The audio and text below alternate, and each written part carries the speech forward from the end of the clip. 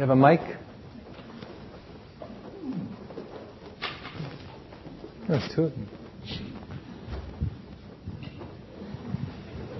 So when one enters this choiceless awareness... If you try to talk directly into it, yeah. No, point the tip toward your mouth, yeah.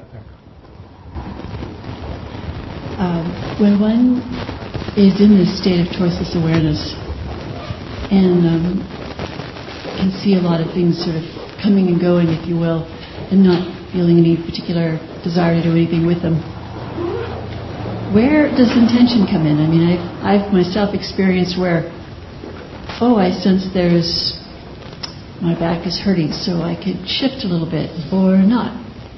And it's as if I can see intention arising in the field of awareness, and sometimes there's really nothing that wants to do anything about it. It's as if there's a letting it just hurt.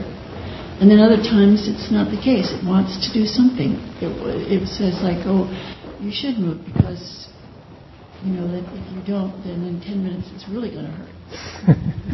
So what I guess I'm asking is, I see intention arising in that field as well as the other objects that can show up, all the dreams and fantasies and the memories, and I see it all coming and going. But my involvement with it sometimes feels very distant, like I'm just sort of watching the play unfold, and I don't know what to do with it sometimes. I just feel kind of like, okay, that's fine. So what do I do? Well, I should maybe point out that the phrase choiceless awareness is a Krishnamurti-ism. It's not actually a Buddhist term, at least not in the Theravada texts. Because just as you described, choice is as empty as a thought or a sound or a feeling. It just feels like there's an I who's doing something, but actually there isn't. An intention arises, it relates to a memory, it attaches to a bank of possibilities that kind of trickle through, and then one of them lights up, and then a decision arises, and then an action follows or doesn't. There's no person involved in that. It's all of those different elements of that whole process are as empty as any other. So one of the things actually that I was struck when Joe was making his presentation this morning about spontaneity, or maybe it was during the afternoon, I forget, but about what a role spontaneity has in Dharma practice when following or attuning the heart, attuning itself to Dharma, is there's a spontaneity. And so from the outside it can look as though I'm choosing to move, I'm choosing to sit still, I'm choosing to speak, I'm choosing to remain silent. But from inside there can be no person doing any sort of choosing at all. Those responses are occurring naturally according to the time, the place, the situation. And so oftentimes when people are hunting for the right thing for me to do, whether it's how do I handle my sitting meditation, or how do I handle my life, my marriage, my job, my whatever, I don't know how many dozens or hundreds of times I've said there's no right thing to do. There's no sort of golden book or the Akashic record where the right thing for Cindy to do is inscribed and she just has to figure out what it is.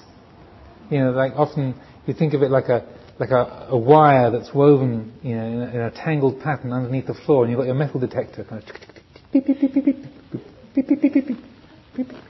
Where does the wire go? So I follow the track that tells me this is the right thing. There is no fixed place, no fixed direction, because in any one moment, what the right thing to do is now is completely wrong now. Or exactly the same. Or of a whole different order altogether. It's not predictable and it's not fixed.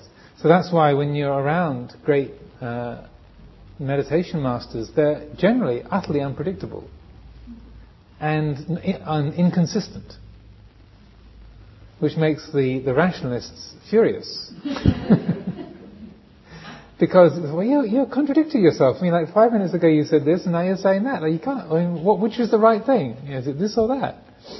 Yes. And so that it's not, and it's also important to recognize if that's genuine, it's not being nebulous. It's reality at play.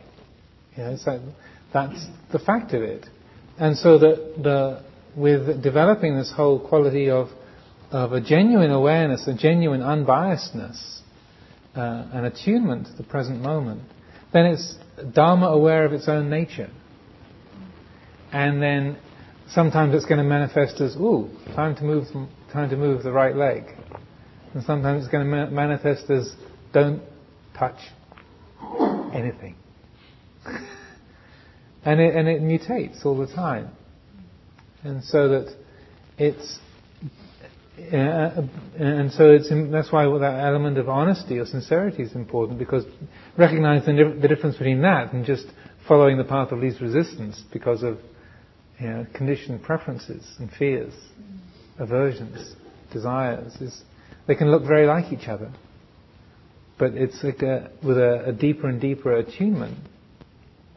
And also, both yourself and other people were asking earlier in the day, how do we apply these principles in everyday life?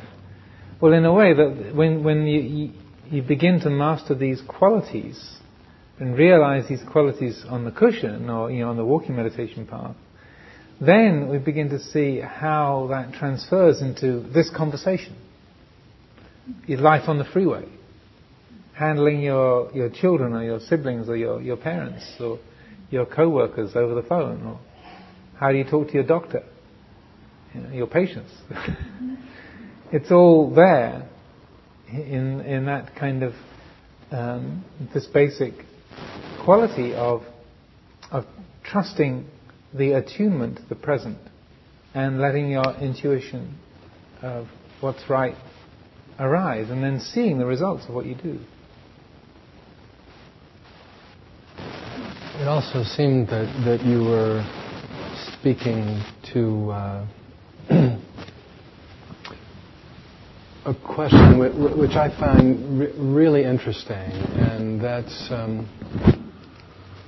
has two parts. One is our level of engagement with our practice, the intimacy of our practice, the genuineness of our practice, and also the service to which our practice is being put in any given moment.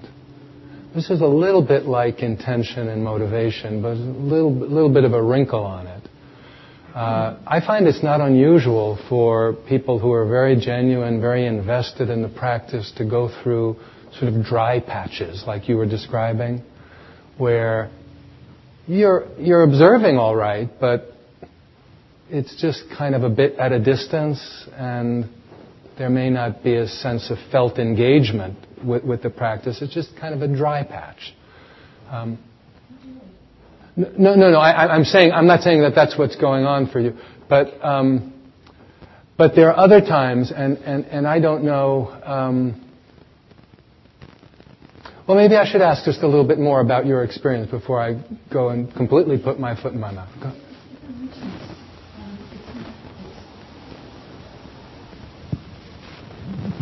It's a richness. It's as if I can see things coming and going, and I am the lover and I'm also the beloved.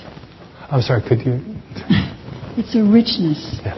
It's I can stand apart from it if I want to, but I also see it as that old saying, I'm the beloved and the beloved is me.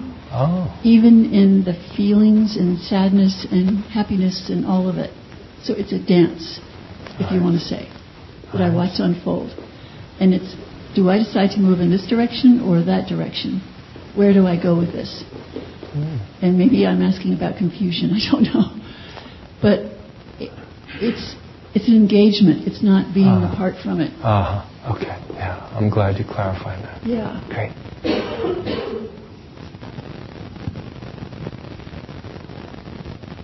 Other comments or questions? I mean, we're talking a lot about practice and training. I just want to, we can also talk about other elements as well. Please go ahead.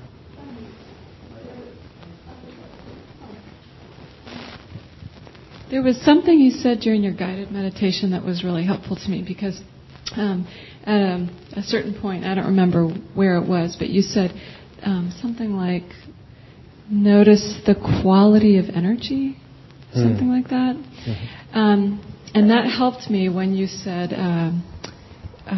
now drop whatever it is, that the idea that you're separate, that the sounds outside are separate from your own body. Because when you said that, I kind of got lost and stuck. And then I thought to myself, okay, so what's the quality of the energy? And I realized I was trying too hard. It was too much effort. And that I just hadn't gotten to the point where I understood that instruction or that guidance. And so I think I could have gotten lost in trying too hard to understand, what it was like to not have that distinction between outer and inner. But when I checked into the energy, I realized it was too striving, not really being present. And then I realized it's okay if I don't understand what that's like.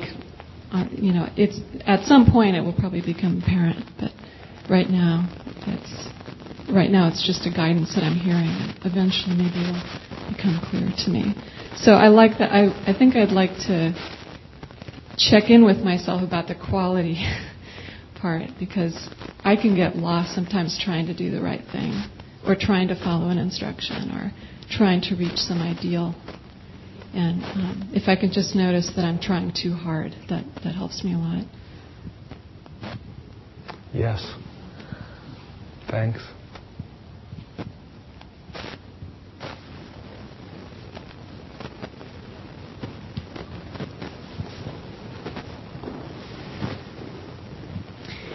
This morning you mentioned a word location after you talk about letting the self go. Then you immediately talk about location like a here-ness, and then you said you also need to let that go. That was fresh to me. I was just curious if you could speak more about it. Well, there's not a lot more to say about that. Part of the whole process of letting go, in a way, the first piece of it is actually discerning what it is that's being clung to in the first place. So getting familiar with that feeling of here-ness. So sometimes it's useful to do a practice of conscious clinging, to get really distinct as to what it is the mind is grabbing onto. And so sometimes that, say in the meditation, you can do that by using the power of reflection, or using conceptual thought to arouse particular quality. So just saying to yourself, here, this is here. It's all happening here. Just to yourself. This is all happening here. And then what happens is very interesting, because what you're doing is, when you do that on a basis of clarity and the mind reasonably steady, then you're catalyzing the wisdom function that says, here? What the hell does that mean? Earlier today, someone was talking to me about a similar practice that I often advise about meditating on your own name, which is a good way, and maybe we'll do some of that with the meditation period. But sometimes one of the most helpful ways of developing the insight into not self is just to bring your own name to mind. Again, you like developing a quality of focus and steadiness, and then with no kind of commentary, just think your own name. What's your name? Kai. So if you just bring that to mind, say, Kai. Kai. Then very quickly, I mean, probably you even feel it now, it's like, oh, that's a bit strange. And then you just, then just dropping that name into the space of the mind. Kai. And then it triggers that wisdom quality that says, what on earth is that? Right? So that what you're doing with that investigation of bringing up the word here is that you're looking at the assumptions that are made moment by moment that life happens here, and so you're triggering that insight that says, oh, that's just a fabricated quality. That isn't actually something real or solid at all. Oh. And it's that's what you're aiming at. So I thought when I'd done with the letting go of the self, and then when you mentioned letting go of this here, being here, and the curiosity was, is it the same thing? It sounded like it's the same. It's similar, yeah. And so I was just wondering if that letting go of this being here or the location is more subtle than the letting go of the self. But now you answered the question. That's what I, at the lunch, reflected. I thought this probably was the same thing, just different way of teaching about this letting go of the self. Well, there's different conditioning is different people, different relatively independent subtotalities. It works differently. So for some people, the quality of time is the most dominant conditioning factor. So that like nowness is very, very solid, and maybe the feeling of self that's more easily seen through. But the quality of time is very real. Others, the quality of location is more real and more subtly woven in and unquestioned. So, but those three are like the real sort of skeleton, the basic structure of our separate kind of our individuality is built on time, self, and location. Those three are as far as I can tell, the kind of the main bones of the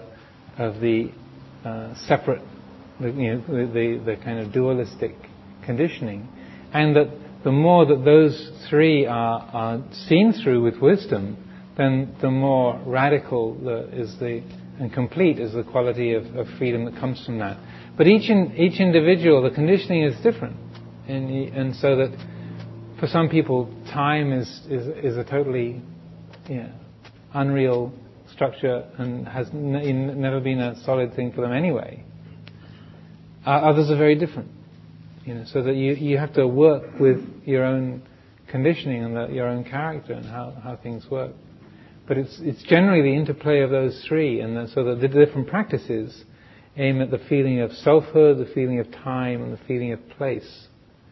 And whatever it takes to recognize the fundamental insubstantiality of those is they all basically lead to the same the Dhamma that's realized through the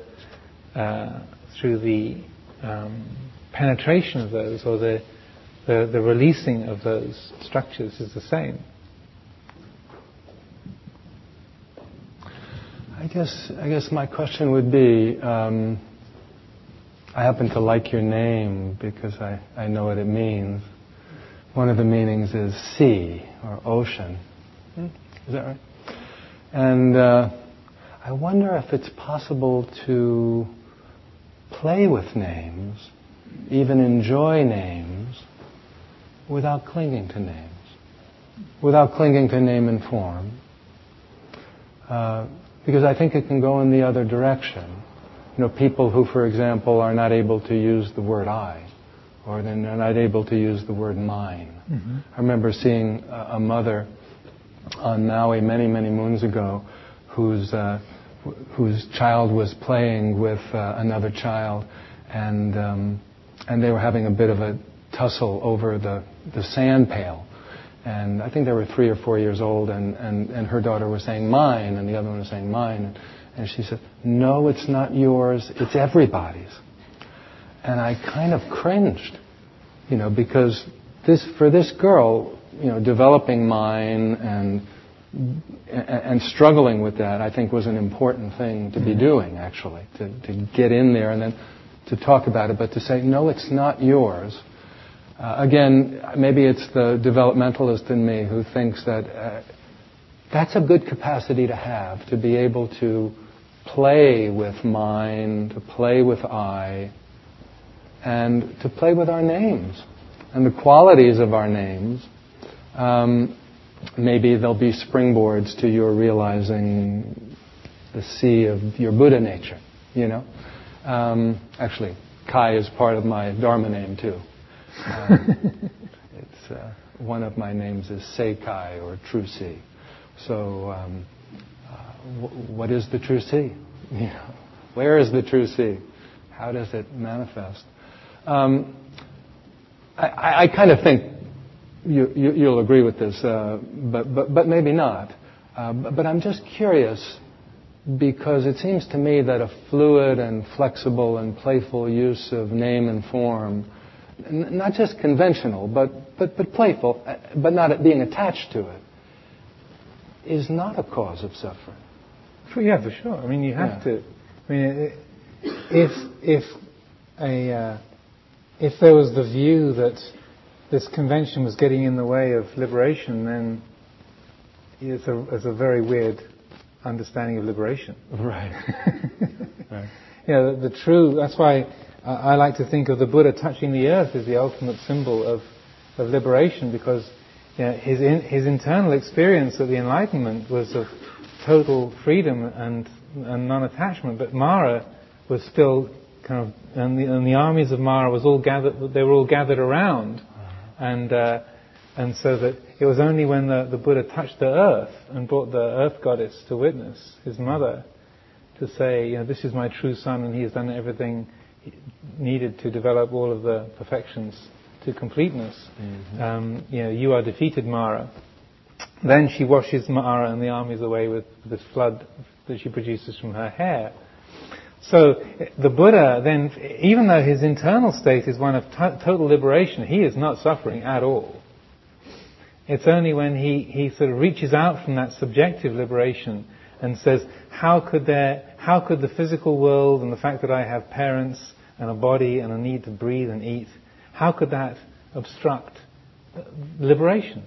There's no need to be concerned that any material form, any sense object, could occlude this quality of freedom in any way whatsoever. And so that there's no need to push the material or the conventional away or devalue it. So please come in. Right. So it's that utter unobstructedness and total openness to the conventional, and playing with it, being ready to work with it and be at ease with it, because the freedom is so totally inviolable. Therefore, sure, come in, take over. Right. Because there's nothing that's real could possibly be harmed or corrupted or damaged or lost on account of those qualities. And so there's that total acceptance gives rise to an utter ease with the material world. So that's why one of the qualities of the Buddha is Vijayacharana Sampanno, perfect in knowledge and conduct. So that it's not just the knowledge and the transcendent realization, but it's the being in the world is also totally balanced and perfected. So that if you've got that kind of understanding, then sure, then the names and forms and structures you're totally at ease with that. If there's still an attachment to this thing is going to obstruct or is going to irritate my freedom, then there's no real freedom there. It's biased, and if it can be threatened by anything, then it's still conditioned and formed. It's not the Dhamma really being aware of its own nature. It's me with some attainment that this can make a mess. Right. So you're not coming into my place. Thank you very much. Right. that make sense? Yes. Yeah. Makes sense. There's a couplet toward the end, which is sort of a Zen teaching on nirvana, which I think is interesting, which is comes at it from a slightly different angle. This is also from Hakuin Zenji's Song of Zazen. The last verse is, "How boundless and free is the sky of samadhi. How bright the full moon of wisdom. Truly, is anything missing now? Nirvana is right here, before our eyes. This very place," apropos of place, "this very place is the lotus land. This very body, the Buddha." I wonder how that...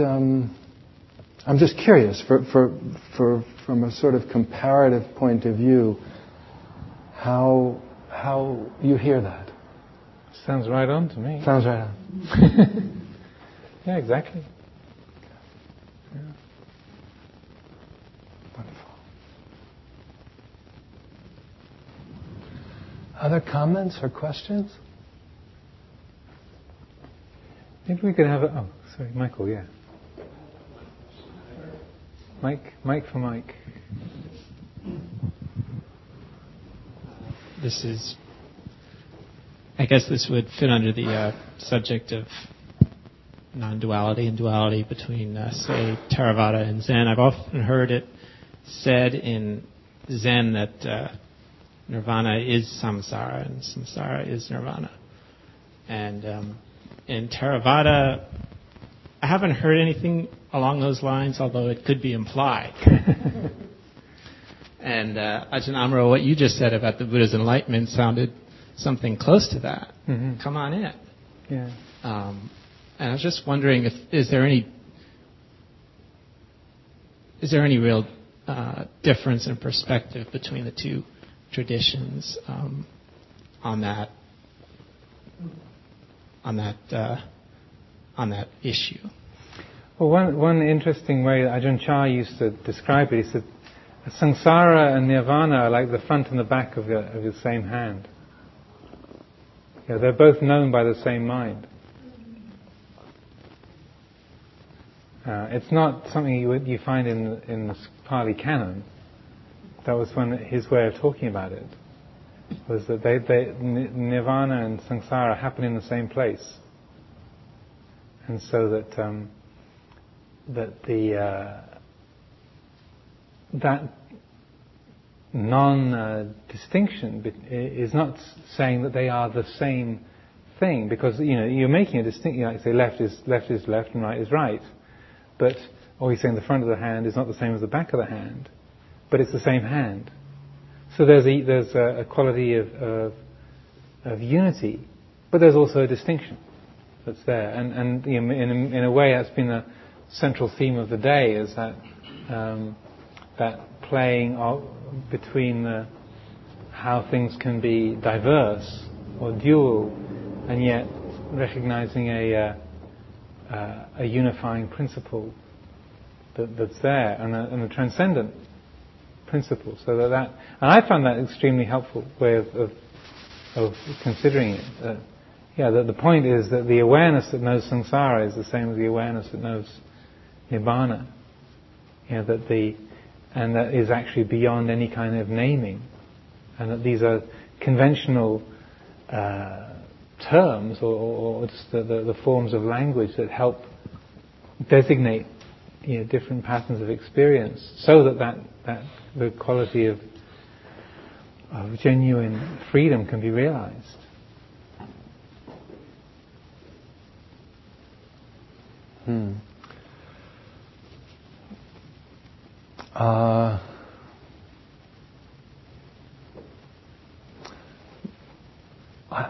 I'm just loving this dialogue, by the way. And I think there probably are some differences of emphasis and differences in terms of how one would work with students around this. Both schools probably just privilege different things a little bit differently. I think that wonderful teaching of Ajahn Chah is, and I think both from Ajahn Amaro and Ajahn Sumedho, I get this feeling Ajahn Chah in his spirit was very much like some of the old Zen masters. Some of the content might have been different, but you get in front of this guy and you better be ready to do some work. And I think there are probably still some differences. I think you're on to something, actually. And I would not want to cast them as invidious differences or differences of right or wrong or better or worse in any way. But I think it probably is fair to say that it's a distinctively a Zen contribution to see the garbage as the jewel. As the jewel.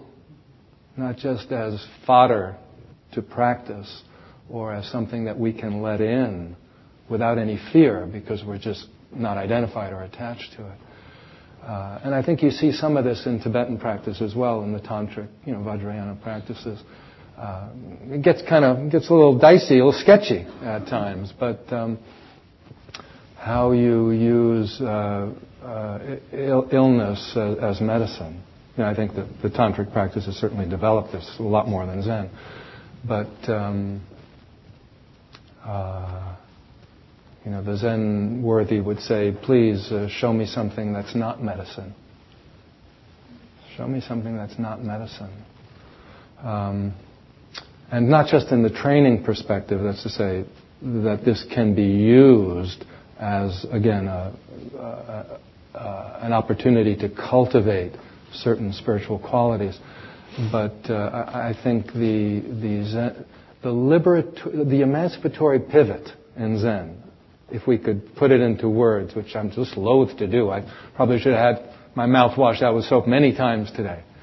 But nonetheless, this is fun to talk about, realizing that we're not confusing the blueprint with the land. We've got to walk the territory.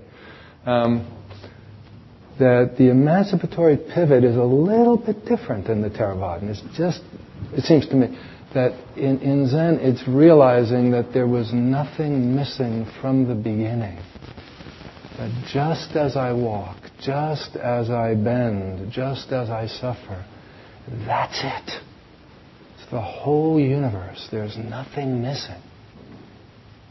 There never was anything missing. So I can practice from now till kingdom come to refine my potential and my qualities. But that's not going to get me anywhere near that essential perspective that right now, in the midst of what I have mistakenly thought of as garbage, is this great jewel. And I can come to life when I realize that. And that misperception drops. So I think there may be, and Ajahn Amaro, you may differ, there may be a slight difference in this. And again, and it may reflect a little bit of a difference in the epistemology of suffering and the quality of liberation. I don't think it's fundamental, but it's a little bit of a family difference, I think. I don't know what you think. Yeah, I'd say there's a difference. Yeah. I think but it's a difference that has its blessings and its curses. And how? I can tell about the curses. Yeah, on the sort of the curse side, what you have is this. Samsara is nirvana. No, samsara is nirvana. So then someone takes that and then says, okay, so me seducing my students is the activity of the Buddha, or me giving my students AIDS is the activity of the Buddha. It's just sick Buddha, sleeping with making other sick Buddhas. Fine. Theravada would say, not fine. No, not fine. Unwholesome. It doesn't matter what your credentials are. Not good. And so that so that would be the curse side of it. And it also reminded me of a conversation some years back in the first conference we had with the Dalai Lama in Dharamsala, when someone who was a Zen teacher had very, very negative things to say about his own master. He just received Dharma transmission. It was the most peculiar situation. He just received Dharma transmission from his teacher, who he referred to in unglamorous would be a generous term. And he used the term narcissistic psychopath to refer to his own teacher. He said his insight is unshakable and pure, but his conduct is dreadful, is destructive. And but he just received Dharma transmission, quote unquote, from this narcissistic psychopath, which he held in high regard. And the Dalai Lama was going on. And the fellow was asking a genuine question: how do I work with this? Because, I have absolutely no doubt whatsoever about the insight of my teacher, but psychologically he's a total mess and a disaster. He's a narcissistic psychopath. And he wasn't using the words lightly. And this teacher does have a really terrible reputation in many circles. And so His Holiness was doing a lot of huddling with his translator. Am I getting this? And his English is pretty good. And then he said, "I'm sorry, but what you think of as his accomplishment, if he behaves in the ways that you're describing, it's impossible that he could have any real insight. Really, it can't be. I think, and he said, very respectfully, sir, I'm terribly sorry, but I think that your teacher is not quite as accomplished as you would say." It was very sweet. It was quite touching. But it was completely bewildering to him. And so, that's the kind of the downside of the samsara is nirvana equation. It's like someone can say, I am the Roshi, I am the kind of the Guru, the Rinpoche, or the Ajahn. So that's less common with the Ajahns, but it can happen. And so everything I do is pure because I'm enlightened. It's what in Christianity is called the antinomian heresy. If you do something in the name of Christ, it's thereby purified. It's called the antinomian heresy. And so early on in Christian history, the antinomians kind of they got labelled as this is a heresy. But they had that same belief. If you do something in the name of Christ, it is intrinsically a pure act. So, not to get too political, the government of this fair nation is somewhat prone to, if it's done in the name of the United States, it's thereby a pure act. So, if you tell some of the prisoners in Abu Ghraib or in Guantanamo Bay that this is samsara is nirvana, they'll say, well, thank you very much, but I'd like a little bit more distinction. Absolutely. So, the downside is that it can get it can get dualistic. Is that keeping the precepts and being kind and generous is pure, intrinsically pure, and lying to somebody or getting drunk or cheating on your spouse is intrinsically impure, rather than just skillful and unskillful. Now that's good, that's bad, and so it's like goodness becoming an absolute good and the badness being an absolute bad. Whereas when the Buddha uses the term skillful and unskillful, kusala and akusala, in a very distinct way, It says that unskillful action leads to painful results. If you cheat on your spouse, you have to keep the secret. You're worried you're going to be found out. You have to deal with the arguments. You have to deal with the heartbreak. You have to armor your heart to defend your own choices. It's a miserable state to be in. There's a painful result. And even if you can kind of blast your way through and convince yourself that it's all okay and fine and good, you still have to deal with the static that you get from outside on account of that. And so there's a painful result. That's all. It's not evil. It's not intrinsically wrong. And if you look at the teachings of the the wisdom teachings of the Buddha and say the forest Ajahns, it's like in Ajahn Mun's kind of enlightenment verses, the verses of liberation from the five khandhas. He said, wanting good without stop, this is a great disease of the heart. Good and bad are like foods that inflame a high fever. Making judgments, good and bad. These are foods that you've already got a fever, and eating these hot foods are only going to make it worse. So, Ajahn Chah, similarly, you were there during the winter retreat at Abhayagiri. How many times is Ajahn Chah talking about don't attach to goodness? Goodness and badness, are just two ends of the same snake. You grab the snake, you grab goodness, you get bitten. You grab badness, you get bitten.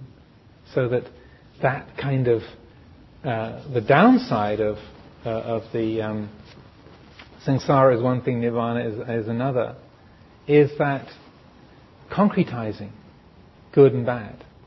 This is good and pure, that's bad and wrong.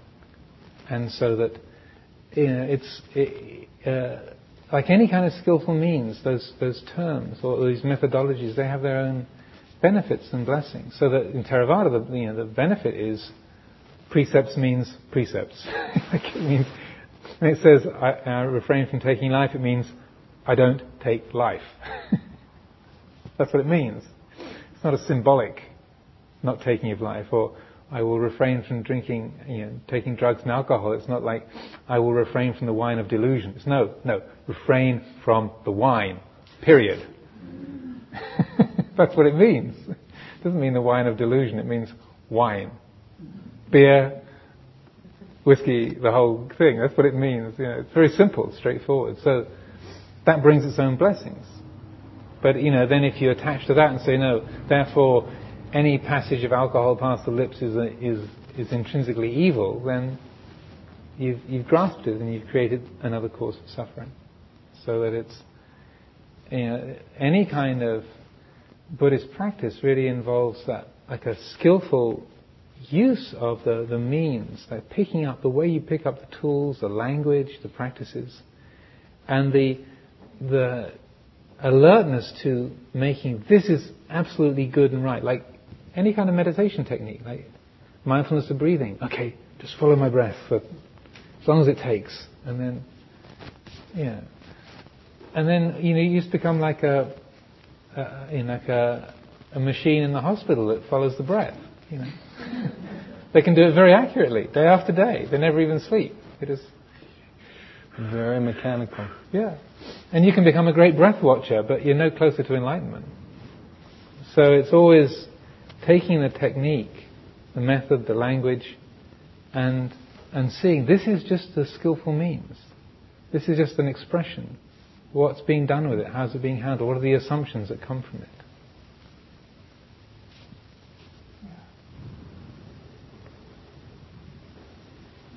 And I like to just add, at the service of what? At the service of self-aggrandizement, at the service of liberation, at the service of regulating my emotions.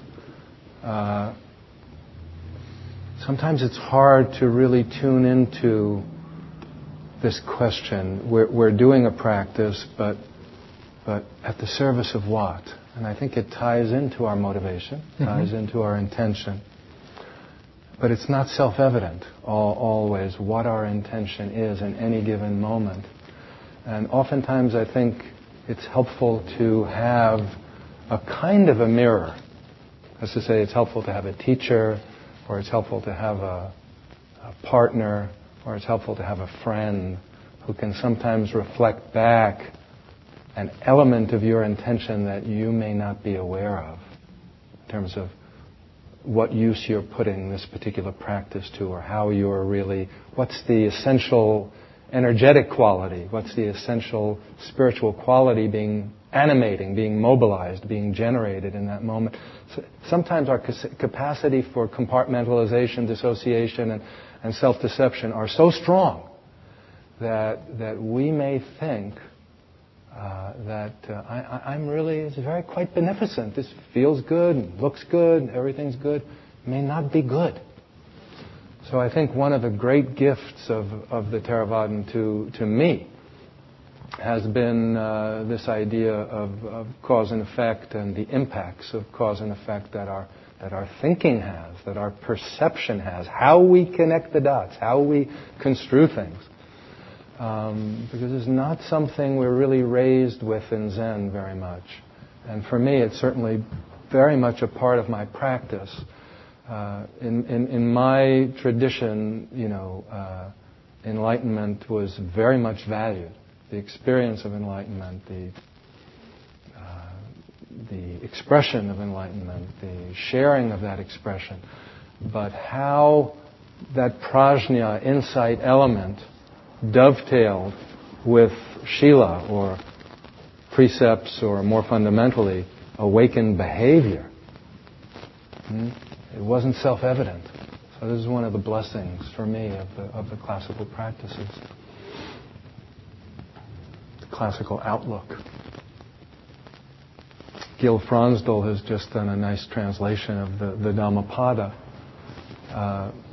But part of me likes an earlier translation. I don't know where it comes from. One of the lines there is, "We are what we think, having become what we thought."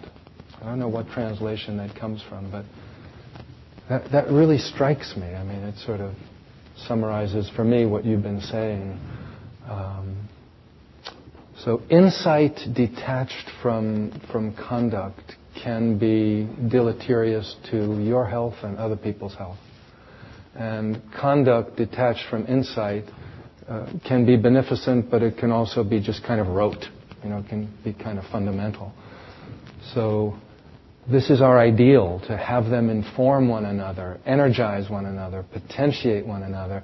And I think it's a beautiful ideal, and it doesn't always happen without some real practice. And sometimes without practices that are a little bit different than the ones we were brought up with. Maybe it's about 4:30. Maybe do we want to have a little bit of a break before the last sitting, or just have a? I think if we just maybe. I think there's been plenty of words today, so you can. I think we can all just sit quietly for 20 minutes or so, and then conduct your own meditation according to your intuitive wisdom.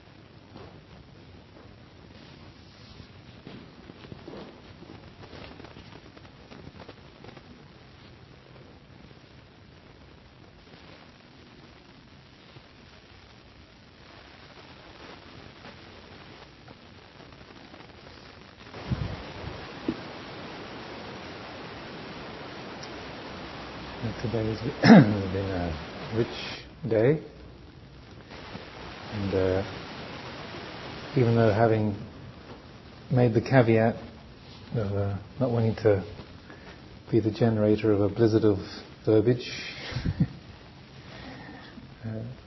hopefully today has been a useful verbiage from Venerable Roshi and myself, and the different themes that we've explored and all of you have shared and we've discussed together and looked at. Hopefully there's ways that this has helped to transform our own understanding, transformed our hearts, and it's something that qualities that we'll take away from this place, conventionally speaking. And that the more that we practice Dhamma, the more we realize that that's the place we never really leave. That living in the world of Dhamma This is what we are, where we are, and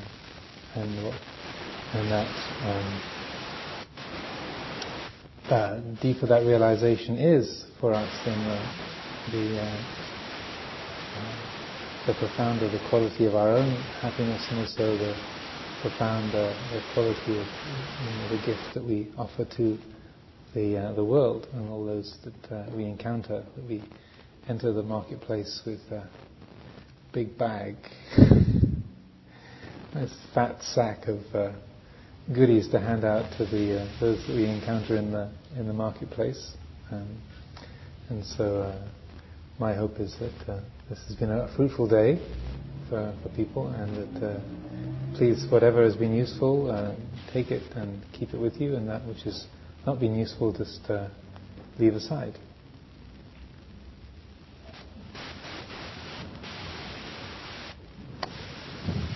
It's been a pleasure being with you all today. Thank you all for coming. Thank you, Ajahn Amro.